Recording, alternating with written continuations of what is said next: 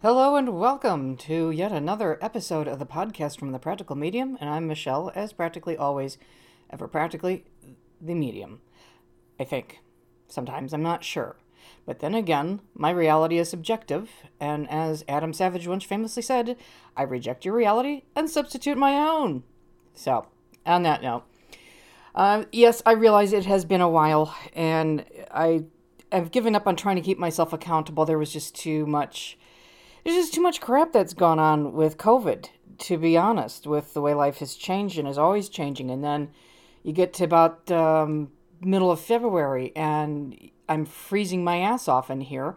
Even though I took great pains to make this place warmer this winter, it's still, you can't really do a whole lot against, days and days of 0 degree temperatures and ice dams on coming off your apartment building's roof and just trying to stay warm. And if I were to turn off my furnace, which is a problem because it makes so much noise right behind me when I'm trying to podcast, that I'd have to stop or I'd have to turn off the furnace rather. And it would be just too damn cold in here, even wearing a blanket and using a floor fan, a floor heater. It was just too many problems. And then I'm having to take care of myself, taking care of family's stuff who's out on vacation. Uh, it was a hard month and a half. So things are back to normal. I'm seemingly back to normal. And so I'm back on the podcast trail. So it's this, and I kvetch about the stuff, or kvetch rather. I will get corrected by somebody on that, I know.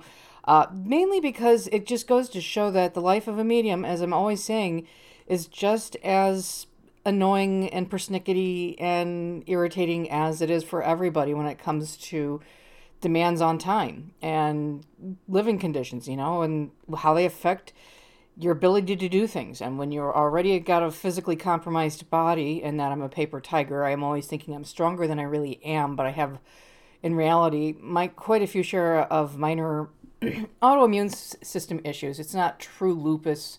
It's just that my body's immune system is way overreactive.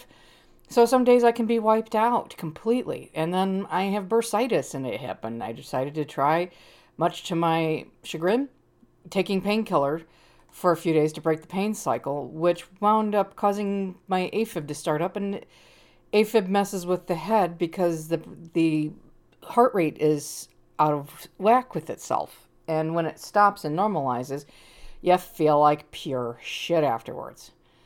So I did find an alternative way to get the bursitis under control. So thankfully for that. And I know better now not to use the pain reliever because it will mess me up. But lidocaine for the win. Judicious use in case anybody who's looking to try it. If lidocaine works, you don't want to be using it all the time, all day long. It can make you toxic. But for short periods of time of need, it is perfect. So now that I've gotten that out of the way, I'm going to start talking about tonight's topic, which is, as the title says, baggage. Dun dun dun dun dun. Anyway, insert your sound effect there. One of these years I'll actually get proficient in using sound effects and make myself even stranger. So, baggage, what it is, what am I talking about in this context? Why am I bringing it up? And how do you get around baggage in terms of connecting with loved ones you have lost, people on the other side, and even just trying to astral travel? Because, believe it or not, baggage is something that affects all of this, all of these topics. And I'm going to start out by explaining baggage, what it is in this context, because it's something we all carry. Let's face it. We all talk about baggage in the sense of relationships. You've been with somebody for a long time. You get used to the way that they do things and the way they impact your life and the stuff that you expect them to do in response to your own, the way you stimulate them to react, or just you existing, how you stimulate them to act around you, and vice versa. It is a two-way street, and it's just part of what happens when we couple up and become partners with somebody else, and we imprint upon each other, and it becomes second nature to think about each other in these terms. And pardon me, the stomach is having its way with me right now, so apologize for that. So it is something that affects, it's normal, it's natural. We do it all the time. And I will be honest that I've had my share of Ken bringing his baggage to me from his ex-wife. And now I'm not necessarily going to say that I am innocent and that I don't carry baggage and I don't lay it on other people, but I haven't been in a relationship for, I don't know how long, since he died. So we're going on 6 years. So, and I'm still have a relationship with him. It's just massively different to not have the physical relationship. However, he's brought his baggage to me. I've brought my baggage to him, even in the altered circumstances. And I will get to how that works because it is something they say. There's a saying for psychic mediums that it is hardest to connect with the ones you love the most. And it's very true. I've experienced it. Even though from just about day one, he was shoving himself at me, telling me, I know you can hear me. I'm here. I haven't gone. I don't want you mourning so deeply. And I'm still closed closed up tighter than a clam. So all of this stuff is going over my head. I know he's saying it, but part of me is going, this is just wishful thinking. This is just grief, etc., etc. I'm making excuses as to why I'm thinking this way, not knowing who I really am underneath the mask, as it were. And that's baggage.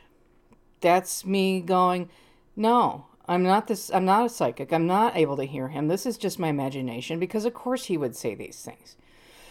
And he has a way of putting it that makes sense. And I've said it myself before to people who I've read for, and just in general.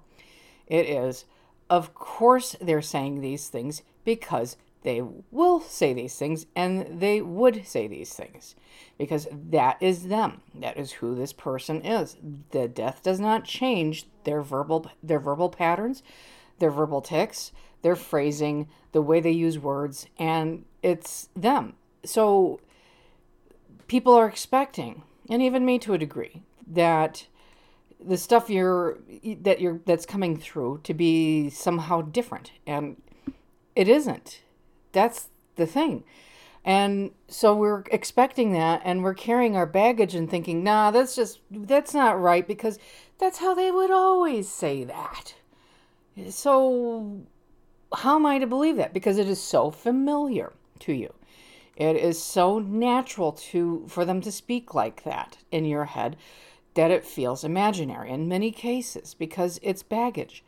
It is what they would say, and you're not used to the idea that, well, they're dead. Just means they don't have a physical body. Just doesn't mean their brain has changed or undergone a transformation. They're still that person that you knew. And they're just because they're dead, again, as I keep repeating, doesn't mean they have changed. And that can get in the way of somebody who's just trying to reconnect with their loved one. And now, I have said this before, I will say it again, that it is very possible for people to reconnect with somebody they've lost because you are so tuned into that person that their death doesn't turn off that radio station. It makes it, you can still pick them up, you can still talk to them, JDAD or KMOM, and you're still able to hear the person, and it's not always going to be fulsome conversations, especially in the beginning, but you're going to hear the things that they would say, because of course they would say that. And because you are anticipating something else, like, hi honey, I'm on the beach on the other side, and it's so awesome here, and the margaritas are great and wonderful, and oh my god, this tan, and oh, you should see the pool boys. They're so good looking. If you're expecting a conversation like that in the beginning, it's not going to happen, because you have to get through your A, baggage, B, they have to adjust to life on the other side. The same, what it's like, it's being like being reborn, but we've all been there before. It's just in a new environment, because when we go home to the place we love the most. And I know I'm being vague, but what they feel is that they love the most is different for everybody. So that's that's another thing they have to do. they have to figure out how things work on the other side. They have to get used to it. They have to adjust, and they're still figuring out how to move around and get back and forth between one side or the other, and what are they going to do for the next, few decades until people start arriving home. There's a lot of stuff to do. It's like making a big, massive move to a place where you kind of know the people around you, but you don't really. But everything's familiar. And if you've ever had dreams like that, which I do all the time, it's like that, only a little for more permanent, so to speak. You ain't coming back to your body after death, obviously. Anyway, so your initial conversations with somebody on the other side, and people who are looking for their loved ones can communicate with them. It's just not going to be great. It's not going to be deep. It's not going to do that way for some time. And so in the meantime, you're going, well, wait, why am I not getting the full picture here? Why am I not getting details that I know this person knows? Well, maybe they're telling you you can't hear it. And maybe your own perceptions and biases about the other side are getting in the way, which is very common. Or maybe it's just something that they don't want to talk about, because I've run into that as a medium. There are topics that the dead don't want to go near, and they will walk away on me. They will walk out of my ability to hear, out of my hearing range, just like a physical hearing range. They'll walk out of my internal hearing range and not talk at all. That's happened as well. So that is just, it's, and how many times in life have people walked out on arguments? And how many times do people walk out on things they don't want to talk about? It's the same when you're dead. So people are going to react the same way, not because they're dead, but because they're still people. And your bias is going to say, well, I did something wrong, or my God, they're not talking to me about this. Well, there's any number of reasons, like I said, and sometimes they are the same as they would have been when they were alive. Death doesn't make you want to just be an open book for everybody. I have also run into that because a lot of the dead people are afraid I'm going to go rummaging around in their minds and pick out secrets they don't want to come out. So now that is something, honestly, that I sometimes can do to Ken, but not always. And that's somebody who I'm very close to on an emotional and spiritual connection basis. Now, Linda can pick anything out of a head, and she's had the dead do stuff, and it's actually kind of funny, which is why I'm laughing, what some of the things I've seen. The dead do go to extreme lengths to keep her from hearing the truth of what we're trying to figure out. So, sometimes she can pick things up, and even as strong as she is, she can still get blocked out. Happens. So I'm bringing all that up because it needs to be understood that the same thing goes on the other side as it does here. Even though I'm a medium and we can get more information than we should ever know because we don't know the people we're talking to, sometimes the dead just don't want to talk, or they don't want to go there, and they'll get up and out of the room. So if you're not hearing the conversation, it's because it's not happening. And you're going to fill in that gap, that blank, that lack of conversation with doubts. You're going to bring in your own baggage because it's just like, oh my God, I had this argument with them when they're alive, and now this argument's not being resolved when they're dead. And oh my God, is this for real? Is this happening? Is this my life now? Stuff like that is going to come through your head. And honestly, what I found with the dead is that when they are ready to talk about it, they do, just like it is us with the living. When we're ready to talk about it, we will. But you have to, as a living person with a limited antenna, for lack of a better way to describe your ability to receive somebody's from the dead, your limited antenna is going to be a frustration until you work and develop it, which comes with time and exercising it. And you're just going to have to put up with these things, and you're going to have to start learning how to set aside your baggage, which is really damn hard. I will be the first person to tell you this. I mean, I've been working with another mentor who's also a therapist for a few years, and while I have come a long way, I'm nowhere near, I'm not going to, therapy, you don't always, some people never finish therapy. Some people need it to just support through their lives. For me, I've made progress, and that's another story for another time, in certain areas that had been hitched for a long time, and as what led me to talk about baggage, because I recently shed a big piece of my self-protective foundation that I use to protect myself against stuff from the other side. And I'm talking about everything good and bad, just because I had no context and no interpretation. It was scary. The dreams were garbage, and nightmares. I had to do what I could to protect myself from that, and I did it wholesale and eventually blocked the living daylights out of it to the most part. Although when you are blocking as a sensitive, you can't block everything. It still gets through, and Ken can tell you all about it sometime. But so now, as I'm nearing 50, I am leaving these things behind all of a sudden, very quickly, and I'm kind of going, what the hell just happened? I just left behind a big chunk of my own baggage, which was protecting myself against the other side and people in general. Because, I've lived a life where I've had a husband who never supported me, he never protected me, and I have not lived with anybody for over 10 years, so I've been on my own for a while.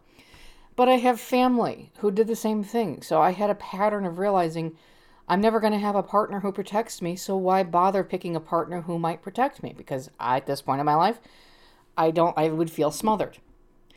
But maybe had I recognized that something many years ago, I would have had a better outcome in terms of my choice of partners. So there you go. It's baggage. And I'm bringing this up because it affects everything in my life, including the sensitivity. And I'm also telling the stories because it's not unique to me. This is not unique to me by any means, and there might be somebody out there listening who will recognize this and understand that they need to examine why they are doing what they are doing and explore if it works for them, if they should keep it, or if it's time to jettison and start finding a different way of building a protection. So instead of me wrapping a mental blanket around myself, I am now putting a physical to me barrier, because when you're an empath, all psychics are empathetic, but some people are just empathetic naturally and don't necessarily have a psychic ability. But empathy, you have to have what feels like to you a physical shield against others' emotions and keep them from getting in. Because not only are you dealing with your own baggage, you're dealing with other people's baggage. And in the last few months, I've only realized that I have been picking up on stuff from the living and living thoughts. And that is kind of freaky to me because I don't want to know what goes on in people's minds. The dead are enough, thank you very much. But as I'll be sitting there and somebody will get very emotional in a conversation on me, I know what's going on in their head. It's not words, it's empathic. But when you're an empath, you translate the emotions into words. So I'm like, I've had to, I will be caught off guard. I will not know this happens until my body shakes or twitches, or I have what's called a tic douloureux, which is part of trigeminal neuralgia. Your head, your chin literally pulls over to your shoulder and snaps back when it releases. My grandmother had it, and I have it, and it sucks. So I don't want to be doing a tic douloureux in front of somebody who's having an emotional moment. It's not. It doesn't. It looks very strange. Anyway, so this is how my baggage has affected me. It has affected my life. It has affected my ability as a sensitive, as a psychic medium, and it's part of my progression. And I guess you could say this is kind of a check-in on that. But this is also for people who have maybe had similar experiences and are trying to figure this out. So this is for anybody who's listening who wants to reconnect to a loved one and are having issues. Step back and look at your own interpretation and perception of the situation. What kind of a lens are you viewing the situation as? Are you not getting deep, meaningful conversation from this person because this is something that you want to get back to, but you can't because of whatever reason? Is it your own perceptions going to you. So you're getting, okay, let me put it to you this. Let me put it this way. You're getting surface conversation, which is just hi, hello, how are you? I love you. You're wonderful. I'm sorry about this. So the conversations might be very emotional, which is something I experienced with Ken for the longest time. However, in his case, he wanted me to know it because that kind of emotional communication wasn't there in our relationship. And he didn't have a problem with the fact that the majority of the communication we had was on an emotional level. And that went on for a long time because there was a lot of stuff we had to hammer out and beat down and get through to get back to the Mutt and Jeff characters that we played with one another. And we have been back there for some time, but it had to be done. And so if you're trying to reconnect with somebody who you miss dearly, a friend, a parent, you are going to go through the emotional stage, and it is going to be there regardless because you are going to be in that level of their head, which is the emotional part. You might get conversational stuff, but it's easier, far easier to translate emotional things even if you're not empathic, because humans have emotional components unless you are part of the psycho or sociopathic parts of human brains, human minds, and even those types, they still have some kind of emotion, just not as deep as we do. And so as we do, excuse me, not as deep as normal minds or neurotypical minds. Take your pick. I'm trying to be a little too correct here, I think. But anyway, so you will reinterpret the emotion first because it is just the easiest. Your logical brain, the brain that actually carries the baggage because your emotional reaction builds into your logical perception of things, is going to say, well, this ain't right. Is this somebody else? Is this not the person I'm talking to? I'm not getting anything I don't already know. That's the fact of it is, why would you get something that you don't already know? People do have secrets, yes. But when you are intimate with somebody in terms of an emotional relationship, and I mean intimacy in the fact that, like, I'll put it to you this way. My mom and I are very close, and we know pretty much everything about each other on that mother-daughter relationship level. And so that is one, I can't speak all of a sudden. Definition of an intimate relationship between a parent and a child. An intimate relationship between a partner is, you have an additional aspect of sex and the hormones that make us bond, which is escaping my head right now. But you have that hormone that makes you bond with your partner through sex. And for friends, you have also a similar emotional connection that when it's broken, it's like your junkie brain has been cut off from it. Junkie as in drug user junkie. So it's, when you lose people like that, your brain gets hurt. It makes you feel physically hurt. The connection is gone. It doesn't have its drug of choice anymore, being in the form of that person. And so when that person who you have lost tries to connect with you not long after their death, because they do, you're going to be in a state of pain. You're going to be in a state of shock. And you're not going to have much confidence in what you're experiencing. And it's made worse by the fact that you can't pick up everything you want to because you're missing the physical. You're missing the body chemical connection that brought you to that made your relationship deeper, that brought you to them in the first place, that deepened the relationship over time. And when they're physically gone, you are cut off from that, and your brain is going to take a lot of work to produce that again. I mean, it's something that I'm just now really feeling with Ken. And it's been, how long did I say? Almost 6 years? My brain is finally saying, the part of my brain is finally saying, okay, it's all right to feel this way again. And you're not going to get hurt again, and you're not going to lose him again. A lot of work has gone into that. And that's why we say, as mediums, it's very hard to connect with somebody you lose. It's a physical thing. It's a mental thing. And people who are not mediums and sensitives have a much more difficult time of it. So it's a large part due to baggage. Part of it is the physical. The physical, I'd say, is not nearly as strong a component as the emotional aspect of loss, dealing with the loss, expecting more from somebody who's dead when you're already getting everything they've got, and your brain's ability to just accept this.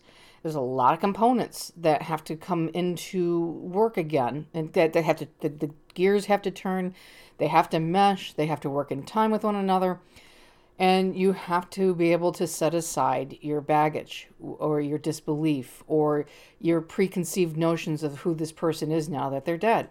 Because they're dead, as I keep saying, does not mean they are somebody else that you have never met. So it is work, and it sucks. But again, it's worth it.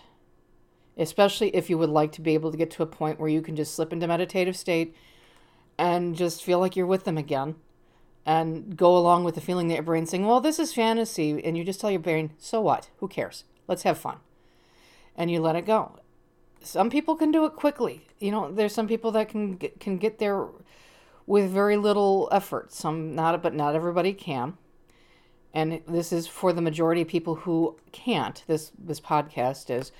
And this is just basically to try. Don't give up. Put aside your baggage as much as you can. Put aside your preconceived notions. I mean, one of the things that I kept picking up from Ken early on was one of his favorite phrases. Do bears shit in the woods? When it came to a Captain Obvious kind of statement. So all I heard all the time when I would be thinking about something and just trying to work my way through it was, well, do bears shit in the woods? It's like, thanks, bud. You're not helping. But that is one of his stock standard phrases, especially as a dad who would deal with trolling his kids. Dads are always the master trolls, as any dad listening will know. So it was, for me, it was like, change the channel, buddy, so I can have something else to ponder to make sure that I'm on track with you. Not that I was worried I was not talking to him. It was so much, am I talking on the same thing that I think I am perceiving from you? It got frustrating. But again, Master Troll would be like, how do I put it? Not very relenting on making it easier on me, because you got to work hard to get where you're going. So anyway, on that note, I'm going to shift over, because I mentioned in the beginning about astral travel and how baggage affects astral travel as well. Now I've said in the past in a podcast that astral travel is actually pretty easy, and it's not something that takes a lot of effort. Now, I'm going to go a little sensitive here. People who have been victims of abuse know how to leave their body. And I say that from somebody who has a lot of experience leaving their body while abuse is happening. When you're undergoing abuse, you feel like you have just checked out of the world, and that your body is taking the pain because you have no control over what's going on, and you're unable to escape your perpetrator. So your head checks out. Your head goes somewhere, and you don't know where. You can't identify it. You don't know where it is when you come back. You couldn't tell anybody where you went because you don't know. You just know that you were not there because it was the only thing you could do in that time to get through what was happening. And that actually is a form of astral travel. And I'm not trying to say that everybody who astral travels is an abuse victim. Absolutely not. But for many of us who are abuse victims, we find our way out of our bodies and we travel. We go somewhere so we can endure what is going on. Because otherwise, if we were present in our bodies during the time of the torture, we would be broken mentally. So, and this is very true of any kind of abuse, physical, mental, torture, whatever. Take your pick. We do leave our bodies. So this is coming from the perspective of somebody who knows how to leave their body without effort. But it's also something that people make more difficult than they should. And I'll give you an example. There's a subreddit about astral travel, and there is a lot of talk, a lot of posts I see about following formulas or following steps to work on leaving the body. And I read these titles and I'm like, I just like, no, not how it works. They're just selling a system to sell books. I'm being cynical here. It works for some people, but not everybody. And it actually can make it more difficult for them to actually travel, because there's this idea that somehow you have to really truly leave your body.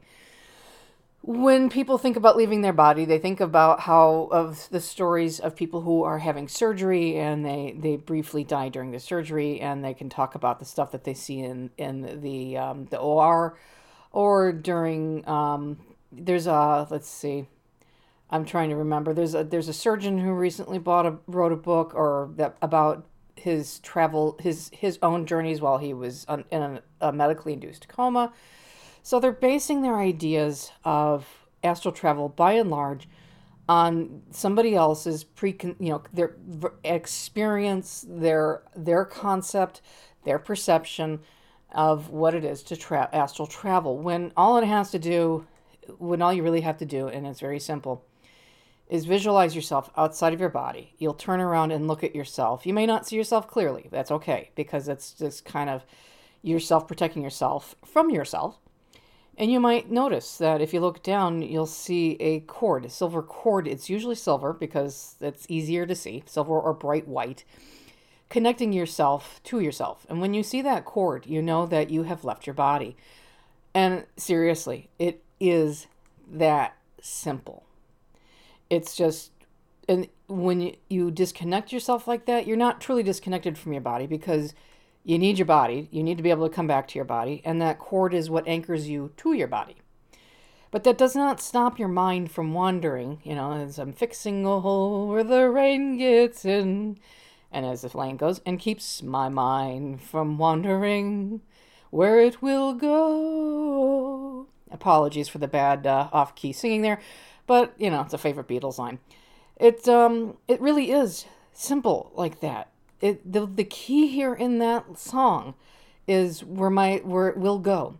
When you astral travel, the desire to control where you are going is strong and natural. It is because you want to make sure you know where you're going. However, when you try to retain that kind of control, you limit yourself, you limit your travel. You don't go as far as you think you do, and you don't have the experiences that you're looking for because you are seeking to control it in a direct manner. And I'll say this much. You can't control things directly because it doesn't work like that. Your body, sure, you can control directly. You can control this life around you directly. You can control things even in astral travel, like physical objects you can control. But you can't really give yourself an expectation of where you're going, because you just can't. You have to do it as sideways. So you kind of have to look out of the corner of your eye where you're going. And because when you look out of the corner of your eye, your destination will all of a sudden come into solid view. It's just all of a sudden, boom, it's there. You're where you want to be, because you are bridging a gap of time and space, and you're going somewhere. So, it feels real, but it doesn't, because you are connected to your body. Now, take what I just said, and think about all the instructions and ways of doing things, and how you do this and how you do that to astral travel. Compare it. What I just said is pretty damn easy. The worst part about it is, you kind of have to give up a little bit of control. But as far as a vibrational stage goes, it doesn't exist. It's just something that changes your, vibration is, every time I say that word in terms of of a vibrational stage, and because the troll is trolling, I see an adult toy in my head. It's really shifting frequencies. So frequencies, yes, are a vibration, but they are not strictly a vibration in the way they're talked about in certain circles of astral travel. the frequency you are tuned into. Because all this stuff, there's a lot of actually more. I've seen more descriptions of connecting to the dead as like being connecting to a radio station. I'm the tuner on the dial. I'm spinning around the dial. I'm trying to connect with the radio station, in this case, WKEN. And I connect by letting myself slow down. I connect with WKEN. But if I want to talk to somebody else, I go around the dial until I can find their radio station. So it's a frequency thing. I'm tuning into somebody else's frequency. It's not a vibration. And we're all basically radio stations, and we all have antennas to receive them, whether they're living or dead. Some of us, as I have said in the past, have more antennas than the other, and that's just not a slam. It's just how it is as a psychic medium, that you are a radio station picking up on stuff from everywhere, and it's not always fun. So trust me on that. And but we all can do this stuff. We can all travel, and not all of us have to do it as sourced out of based in trauma experiences. We can do it, and as long as we are gentle on ourselves, and as long as we are slow, and as long as we leave our baggage to one side, and baggage means, in the case of astral travel, taking somebody else's idea of what astral travel is, or your own internal perceptions of what astral travel is, without actually having traveled, and not realizing. People don't realize they travel. We travel in our dreams all the time. But the whole idea of being able to control, somebody else tells you you're supposed to reach a certain vibrational stage before you can travel. That's baggage. That doesn't help. And I mean, it may work for people because it gives them a series of steps, and it makes them feel like they are actually achieving something. Because, we're taught to level up like in video games, and, that's how we progress as humans, is that we get better at what we do. And we, get to a level of mastery, and then we teach others. Because that's how we do it as humans, and that's how we keep ourselves going, and that's how we keep existing, yada, yada. But when it comes to the astral travel and just even connecting to somebody who was close to us, it is, yes, a bit like the leveling up in a video game, and you do expand your abilities the more you try, but it is different for everybody. How I perceive something is different sometimes from what Linda perceives. We do have more an alignment in terms of how we perceive things than not, but she'll hear Ken say something clear as a bell in her ear, and I'll hear a whisper. And that's when he's talking in her ear, and when he comes back to talk in my ear. I don't have the same clarity. Maybe I will. Well, actually, it's coming back. I'm hearing more in my ear than not, but my body still wants to freak out because it's a shock. That's another story. So I'm working on saying, no shock, not necessary. We know who this person is. We don't need to freak out every time we hear his voice. It's not that scary. And again, my own body has baggage, and I'm working on my own body to drop that baggage. And ultimately, I will get there. It takes time. It takes work. And I'm tired of work because it sucks, but I will do it because it is worth it. And that's the ultimate takeaway here. The value of what you're doing. You have to make sure that you are willing to go through this, what it takes to lose your baggage. You have to have a good foundation to replace what you decide that you need to throw out. And that you are just wanting to change how you view things and perceive things. Because I say this much, if you are determined to talk to somebody who has passed, the work you do to talk to them will also affect how you view your life. So it will make a change that you may not be ready for, or you are ready for. It just depends on where you are in your life. But sometimes losing baggage is a good thing because it keeps your eyes open wider, keeps you more appreciative of things and what is going on in life and the world around you, and gives you a bit of ability to just sit back and relax and go, don't sweat the small stuff, because it's all small stuff. And that's what baggage does. It makes the small stuff big. So the more you get rid of it, the better it is. And On that note, I am reaching 40 minutes here, so I am going to stop talking before my throat goes raw and I lose my breath for the umpteenth time because I'm having mild asthma. I love the change in weather from cold to warm. It just brings all kinds of crap with it, and my allergies go, hey, it's time to party. So on that note, I'm going to wind it up. And as always, if you want to find me, my email will be in the description box below. And I will, at some point, be a little more regular on getting out podcasts because I do have ideas backed up. I was actually going to talk about karma tonight. And oh, by the way, the word I could not find when I talked about religion, and I feel so stupid, was Islam. I don't know why my head could not get Islam for the life of me. But it was there on the edge of my perception and teasing me and going, ha, you can't grab it. So now I find, and afterwards I was reading and I said, oh my God, I'm trying to think of Islam. So apologies for that one. I was trying hard, but my brain again had shut down and I was too much in the flow to pause and go Google. Anyway, on that note, enjoy the weather as it warms up. Don't be fooled just because we have a vaccine out there that everything's safe again. It is not safe, and I tell you that from just a general feeling of we're not out of this yet. And the longer we stay safe and practice social distancing and mask hygiene and personal hygiene, the sooner we're out of it. Yes, a year is a long time, and everybody's tired, including me.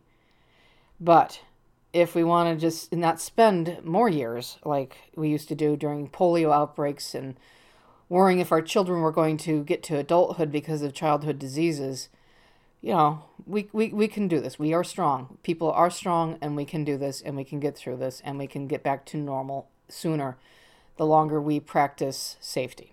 So I don't admonish often, but it's just a feeling that comes from multiple sources that I'm getting out there. Anyway, on that note, be well, everybody. Thank you again for listening and putting up with my my lackadaisical publishing schedule. The next episode will be on karma and discussing its role in this life and the afterlife, or lack thereof. And that's a teaser for y'all. And be well, take care, and we'll see you on the flip side. Have a fun.